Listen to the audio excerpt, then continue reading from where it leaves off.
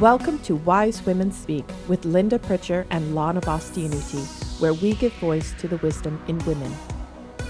Lana and I are here again with Wise Women Speak. Today we're delighted to be having a conversation with Sue Cross. Sue's an Alzheimer's life coach and legacy consultant.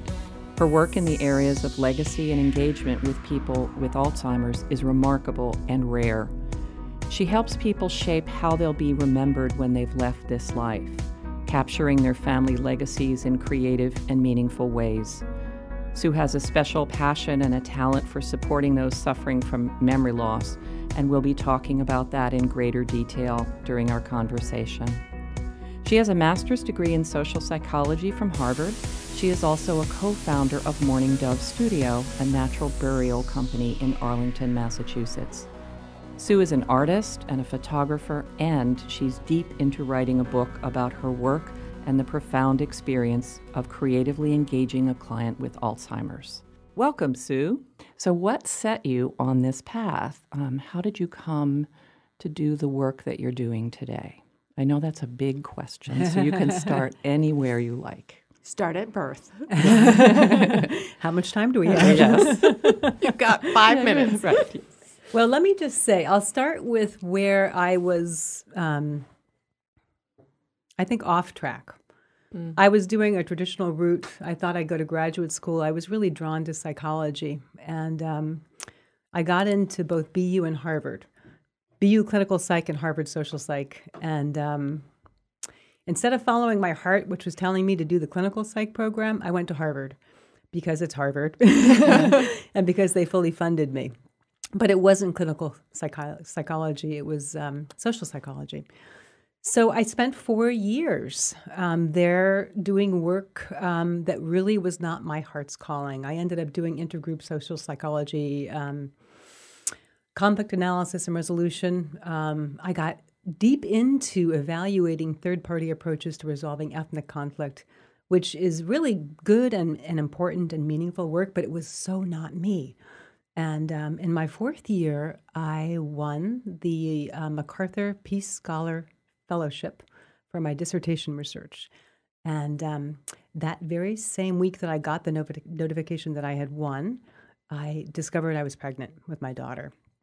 And I ended up just really doing some soul searching in that I was crying. I was so excited, but also so scared with both of these different choices. And I decided to follow my heart, and I took a leave of absence from Harvard. I declined the fellowship, and I started becoming a mother, and I gave birth to my daughter. And along the way, I discovered a mother's group, and a woman in the group had told me about an art studio that she was a part of, a community art studio, and I went there and checked it out, and that began a really beautiful journey. Were you, growing up, did you engage in a lot of art activities? Was it always part of you, or did you come to it later? I was always a really creative kid. I was always happiest when I was making. And I loved projects. And, you know, it's funny, one of the projects I remember loving a lot, which was an early indicator, was when we had to do some kind of family history project when I was little. I loved kind of getting the stories from whatever I could from my grandparents, my parents, and I loved to paint and make art. And even when I was in graduate school, I would spend my free time sort of finding objects and making mirrors and doing creative things. But it never really felt like I could lean into that and trust that love. And I ended up letting my head lead me. And honestly, I feel like I was living so much from a place of insecurity for so much of those early years. And then into graduate school. And it wasn't until I landed at the art studio and discovered that you could live a different kind of life. You could be led by inspiration, and that you could start to listen to the wisdom that was inside of you and not coming from the ivory tower and from all of the experts. And from the external world, from right? The external world. From the accolades. I mean, that was a remarkable thing to get a grant like that. And to get that kind of approbation, and you turned it down. Yeah. So many people would not do that. So many people right? thought I was crazy. I'm sure they did. I bet they did. Yeah. You know, the funny thing is that it was really cool to sort of landing at the studio was really a wonderful lesson in beginning to have a relationship with the not knowing, with the unknown. Yeah. I had spent so many years always planning, all the work I had to do to plan to get into graduate school, to get into Harvard, then all the work there. It was always about having a plan. And the thing about letting all of that fall was that I was left with just me and this beautiful new relationship with my daughter and my husband.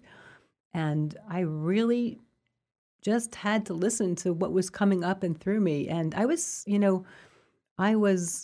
feeling lost a lot of that way. I can't say it was always easy to not know. I wasn't a good enough artist to make a living at doing art. I think it can be tricky sometimes to make a living, to put that onto your Yeah, art. it's a challenging profession.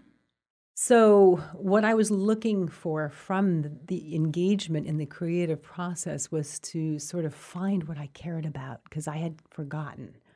I think I'd become really kind of I was so into my head path that I had forgotten what I loved. And it was funny because as I was, making art, and my teacher at the time at the studio, her name was Kate, and she was just brilliant and grounded and beautiful human being. And she said, art will help you put your life together backwards and forwards if you let it. I love that. Yeah. What did she Wow, mean that's by really that? great. Well, for me, my art making led me to a reconnection with my ancestors. My grandparents had come from Hungary. And although I had done that family tree when I was little, it was shocking to me that I had none of their stories, none of their real stories, none of their life stories. They took them to the grave with them because nobody had thought to ask them. And they both had really amazing lives back in Hungary. And so my art took me to this love of all things Hungarian. So I ended up going to Hungary 3 times and falling in love with the folk art and the customs and the embroideries and the colors and the music. And then I ended up inheriting all this stuff from my grandparents long after their death, these objects, these beautiful things that they had brought with them from Hungary. And I realized I didn't have any of the stories with this stuff. I had all this stuff, but none of the stories. So I delved. So you had to discover the story attached? The stories attached. And that's what my trips to Hungary are about. Like they have an art of living there that really moved me. The what we call the peasant art, the folk art. Yeah. It was really grounded in their living, and they made things to mark the milestones of their lives in personal, meaningful, and beautiful ways. And I found myself getting really captivated by their beautiful rituals and art around death and dying, because it just seems so different from the way that we do things here.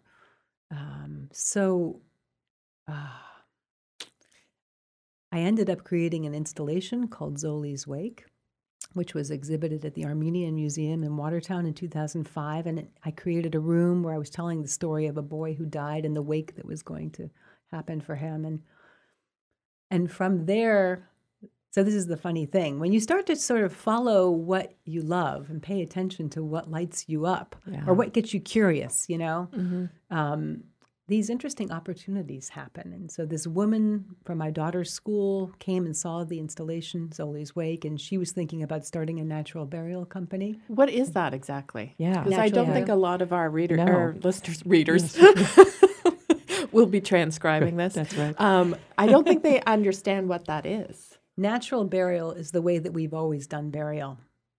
So what we have now here in America is very unnatural. Unnatural burial. Yeah. Really? When our loved one dies, we have strangers take them away. That's they go so to true. a morgue, and then they go to a funeral home, and they are embalmed.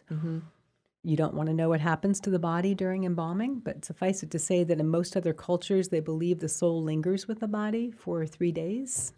And, what we do to the body here is really pretty gruesome. And they have home wakes. So families and friends are invited to come and keep the soul of the departed for, 2 or 3 days. And it's a beautiful way to engage with saying goodbye to somebody that you love. And I think it really eases the pain of that. There's an intimacy and a beauty in that. And what we do now, I just feel like it cuts us off from connection. So Ruth and I got together and we decided to try and offer people some other options. And the best thing I did actually in working with Ruth was I painted my own casket. And I painted it with a Hungarian dowry chest design that I had fallen in love with, very uplifting tulip pattern.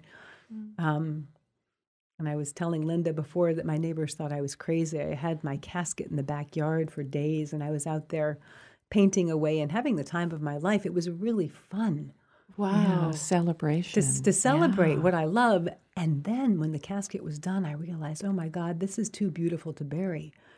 And I had this idea of, I was just sort of free associating and thinking about the dowry chest. And girls, in so many cultures around the world throughout history have had a dowry chest, and it's to help move them through the transition of leaving their family home and getting married. And they filled the dowry chest with all the stuff that they're going to need in their new family to mark the milestones of that family.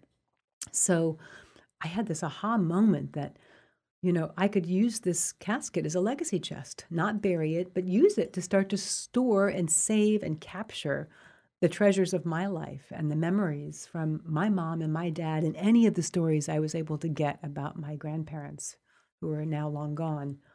So this would be a place to sort of capture what matters to me that I want to be able to pass on to Layla, my daughter, so she doesn't end up the way I did, just having to kind of, figure it all out. Piece together Piece things. it together. Yeah. So what is one thing that you have captured already? Can you share? Oh, well, having this legacy chest actually really inspired me to interview my parents. So I had this one great conversation with my dad. I sat him down. He was nervous, and I was nervous too. It's funny. Why do we get nervous recording stories from but I was surprised by the fact that I was nervous. I think it's because you want to make it right or something. Yeah, Like it has to be right there's somehow. that. Yeah, it becomes self-important, right? You give it that importance, and then suddenly it starts to feel a little unnatural. Yeah. It right? does. It's not like it's no longer like a conversation. Exactly. But I would guess that he probably and you probably shook that off after a while. Well, I gave him a glass of wine. Oh, that's good. That always works. That went in the chest. But here's the cool thing. The cool thing is I learned things about my father in this hour that I had never known. And I realized how often people are like these walking treasure chests of stories, and we don't know it, even our own family members. Yeah. I mean, that blows my mind. Just the invitation. And it was so moving to me to see how, he lit up. He loved the attention. He loved the chance to go back and to reflect and to make meaning and to kind of follow the thread of his story. And so I made a CD of that, and I was able to give it to my brother. And it's been transformative, actually, in healing relationships with my brother and my father. And I think that was the point when the light bulb went off for me that I love life stories. And I want to help. I want to work with elders or people who are near the end of life, or even people in midlife, people who want to look back, and kind of gather up what came before and then think about how to move forward. Yeah, I think there's a point at which it's somewhere between, when you know that you've got like technically half a life left to the point where you get to a third of the life left, that you start to become more reflective. You're less in forward motion at a gallop, and you're slowing down enough to take the time and the space to be more reflective. Yeah, I think that's really there's great. also sort of with life experience, there's the humbling in life that Yes. life has on you. Yeah. Where with this reflection, you kind of see things from a totally different perspective. Whereas when you were in the moment of it, it just seemed there was no grace in it. There was no lesson. It was just hardship. Yes. And then upon reflection, you can have a vision of the beauty in even tragedy and even hardship that you experienced. Is there, because you're so interested in legacy and story, and, Linda and I would say we're very much interested in that as well, given that we're coaches and we've looked at our own lives. What do you think story gives people? Oh, perspective. And I think that it gives you the opportunity to taste life twice. I think that it's the only, for me, it's how we kind of digest and metabolize our life. And it's the way we make meaning. And it's that meaning making becomes really important as we get older. I'll share a story of my client, Louise. So I ended up starting to work with elders. And I will say, let me just say this also. My ego was in this. It felt a little bit embarrassing to have this degree from Harvard and be doing, I started off making $11 an hour as a caregiver because I realized I don't know a lot about elders. I don't really know how to work with them. I don't know what that would really feel like. My grandparents died when I was like 16. So, my ego was giving me a really hard time at that point. Yeah. Like, what are you doing? You're doing this job that your grandmother could have done as an immigrant when she came to this country. And so I was somehow able to kind of quiet that voice and just allow what was going to unfold. And what I discovered is that I love working with elders. I love being able to touch them and, touch their lives and to help them light up again. So my first client was 93, born on Valentine's Day, actually, and died at 97 on Halloween. That always struck me as very interesting. Wow. But Louise was very depressed when I first started working with her. And I remember kind of knowing I wanted to help her capture her stories. So I just said, I'd love to help you capture your life stories. Why don't, we do a project together and, we can have something to give your children, your grandchildren, and your great-grandchildren. And she put her hand into her head and shook it heavily and said, I've had a boring life. Nobody would be interested in my stories. And I just knew that wasn't true. Yeah. So I asked her daughter if she had any photos and memorabilia from Louise's life, and she gave me a big box full of stuff. And Louise also said at the beginning when I started working with her, I can still go skating and bowling in my dreams. Oh, my. That's why I like to sleep so much. And she was sleeping all the time. And this is the thing that breaks my heart with so many elders, not just those with dementia, but all of them. They start to sleep a lot because there's really not much keeping them awake. Yeah.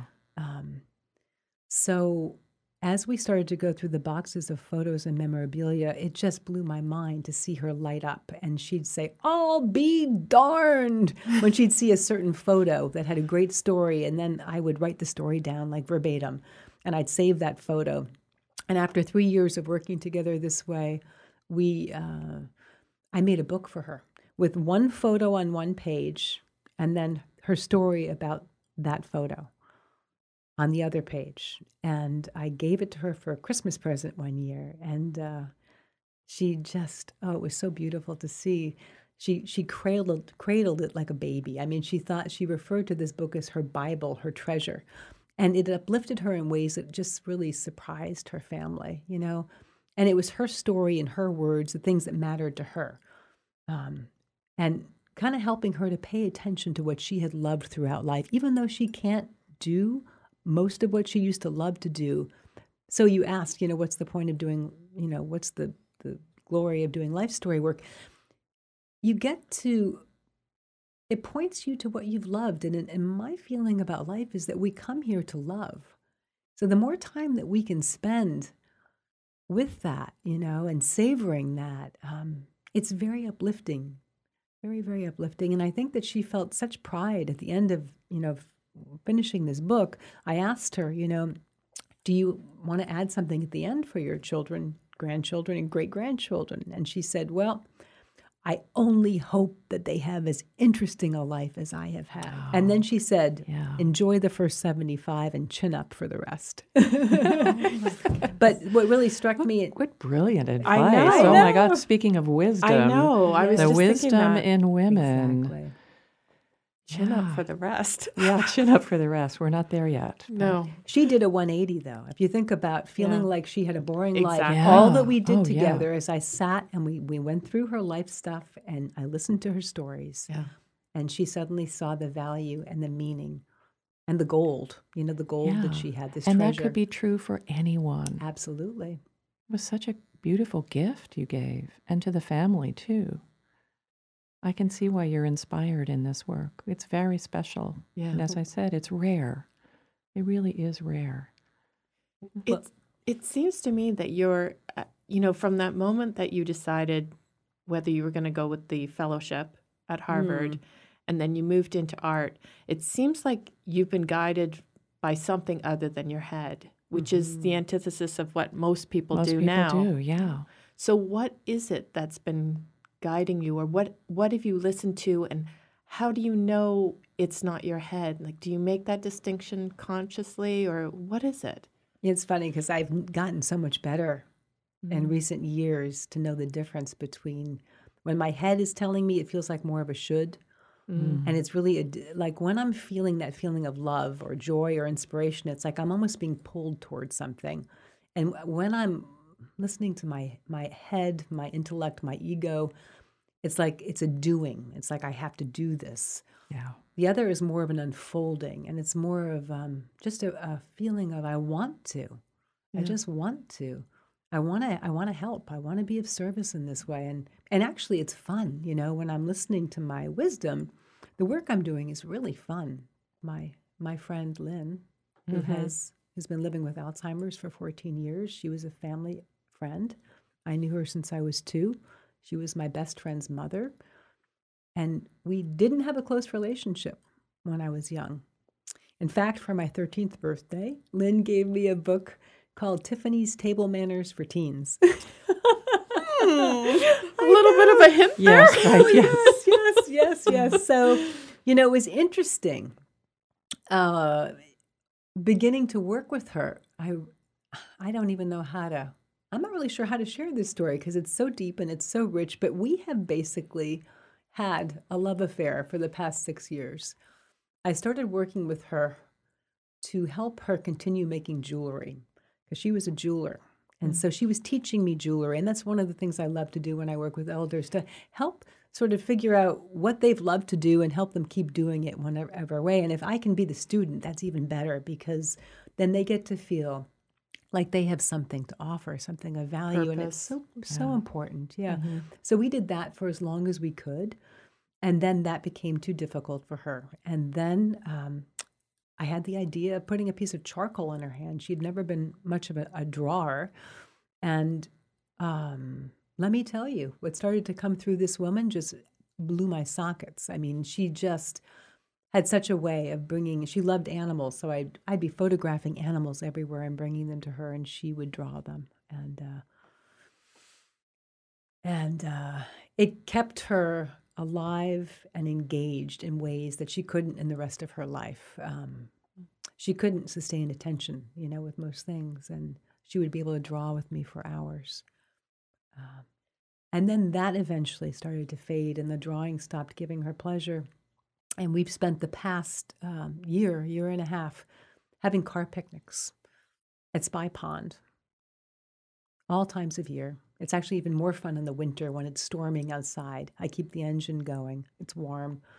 We have tea, and she has her favorite ham and cheese sandwich. And we are starting to do a different kind of making, which is this meaning making. And I'm learning from her again about what it's like to live with a disease like Alzheimer's. And the thing that's really surprising me is I'll pick her up on the memory care unit where she now lives, and she's just really out of it, sleeping in the middle of a music therapy class, just really not engaged and confused. And I take her and I get her dressed and we go out and we have these adventures. And what is possible with her wisdom comes, even though on the unit she can barely put words together some days, when we settle into that place of not knowing together, it is so amazing. We get curious and we wonder, and then we wisdom. Like this wisdom starts to come through. And I'm recording these conversations, and I am writing a book about what's possible, because so much is possible.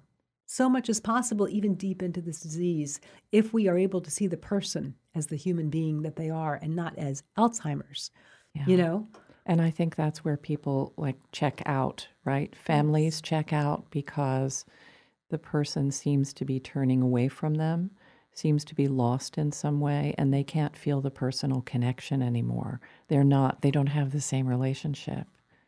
So I was just wondering about how you interface with the families, like in Lynn's case, say, what did her family discover over time? How did they relate to you? I think, so what I started doing with Lynn, because I just couldn't believe it was happening with the two of us, and just to see the uplift in her energy, let me just say that, they really started to notice that she was very uplifted and much more verbal. And I started doing these updates where I would send photos and quotes and videos of our time together because I wanted them to see what was possible. And I think that they all feel really grateful. And they've done such an amazing job. This family in particular, they were giving Lynn cello lessons, really trying to help her stay engaged in whatever ways that they could. So. How do your, you mentioned that she's not very engaged when she's in her home where she lives now. She's on a memory care. She's unit. Yeah. So how do you pull that out of her? What does that look like? Well, the first thing I'll say is really important, and this has sort of been my journey as well, pay attention to what you love. So I always try, and luckily, knowing Lynn for as long as I did and sort of going through, I went through all the photos, the photo albums. You're always looking for what a person has loved. And so when you're in that territory and you can help, there is this remembering self, which declines with this disease, okay? But we always have the experiential self. And when you start to realize that a person can experience this moment almost as clearly and truly as you and I do in their own way.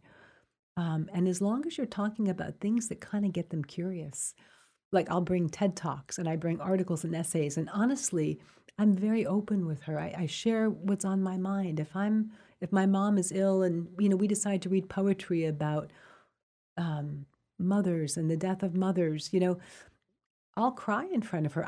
The more real I am and the more serious the topic that I bring up with her, the more engaged she is. And so that has been a real eye-opener for me. Because I see so many people working with people living with Alzheimer's, talking to them as though they're children. Yeah. So true. They don't think that the person is still in there. And what I am noticing, even people who are almost at the end, they are in there. They're in there. They're in there. They need you. They need us more than ever. They need the caregivers. And this is why I now call myself a life coach for people living with Alzheimer's, because I see the life, I see the health, I see the well-being that underlies everything, that is completely there, and I see the possible. Yeah. And my job is to be an inspirementalist. That's what I call myself. I want to inspire engagement. I love that. That is That's beautiful term. It's brilliant and beautiful. It's interesting. A few weeks ago, I was visiting with dear friends of mine, and my good friend's mom was there, and she has dementia. And so she's not really verbal, but she'll sort of talk.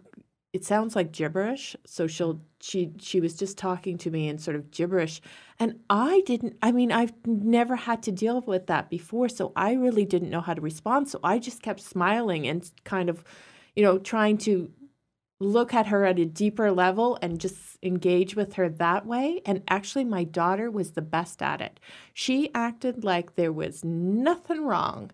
And she just engaged with the dog and was telling, the mother certain things and talking to her as if nothing was amiss. That's it. And then when we were having dinner, she just kind of broke out in song.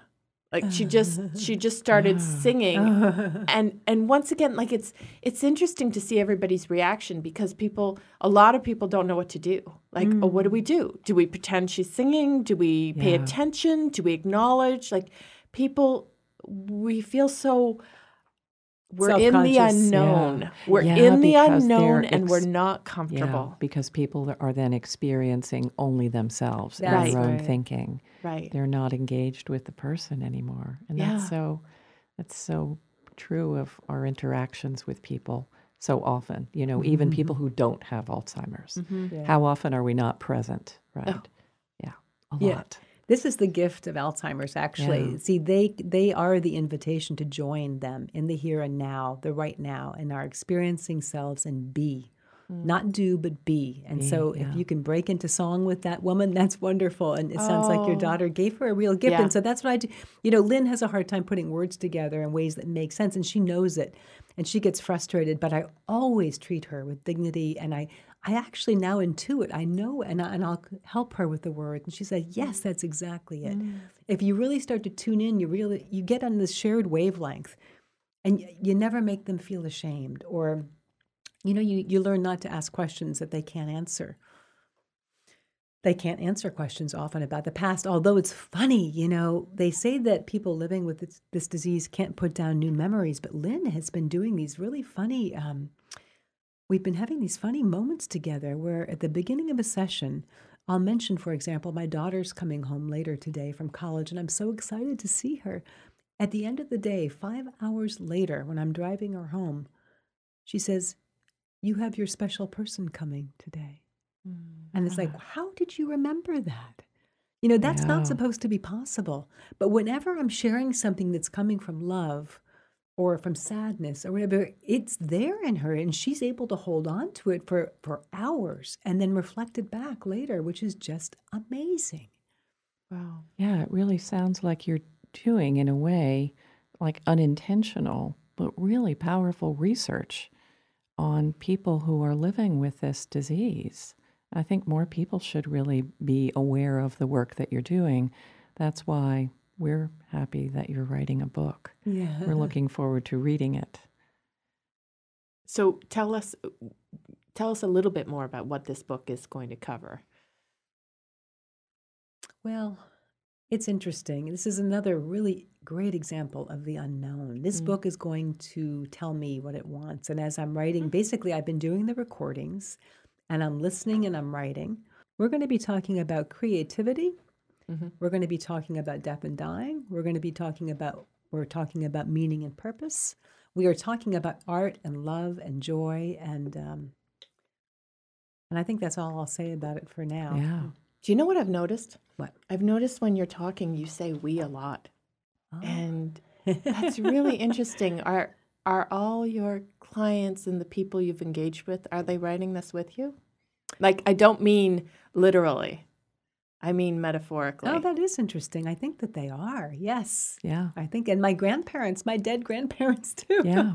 And that's connection, right? Yeah. Yeah. Connection is the key word here. And, we can talk about that with respect to our own journeys and our own life stories, but also we need to feel connected. We need to be connected to each other. And when people get older, and especially when people have dementia, connection is the most important gift that we have to give them. To see them, to love them. And this is what I love, is to be able to see another human being, to shine the light on them, to help them see what's beautiful and special about them. This is the way I like to work with people. So I'll go back through their lives and try and pull out what's special. What did they create over their lifetime? And you got to keep reflecting that back, because we forget. We all need that. We need to be reminded of We do. Yeah, we lose sight of it totally. And I think we have to all remember that this is true until the end of our own lives as well. So Yes. so connecting around to our own death and dying, Yeah. and to our own elderhood is a very important part of life. And to sort of be thinking about mining that, trying to mine the wisdom, the gold, and the life lessons and all of that. Yeah. It's really important. Beautiful. Is there one thing in particular that you've heard from the people you've worked with that just really stuck with you, that resonated on a really deep level, that kind of made you think, wow? Lynn says things like that every single Tuesday and Thursday that I see her. I mean, I couldn't even begin every single time. I am Wow. completely Yeah. moved. But I guess the one thing that I would have to say from my own life experience is just give yourself permission to pay attention to what you love, and let that love lead you Yeah. in life, because that's where the wisdom will come. And it does involve the not knowing, and to not be so afraid of not knowing, but just to follow that faith. Beautiful. That's perfect. Beautiful. Thank you, Sue. Yeah, Thank you for thank you, coming Sue. having me. And if you, our listeners, would like to be in touch with Sue, you can reach her at suecrosseldercare@gmail.com. And we'll probably put a link I on think we'll that. put a Yeah. link so that In the people show can do notes. that. Yeah, absolutely. Wonderful. It's Thank been a you, pleasure. Sue. Thank you so much. Yeah. This has really been a Delight. joy. Yeah. Until next time. Until next time, Bye, Lana. Linda. Bye, Lana. Bye, Sue. Bye, Linda and Lana. You've been listening to Wise Women Speak. If you'd like to hear more, please go to wisewomenspeakpodcast.com or find us on iTunes.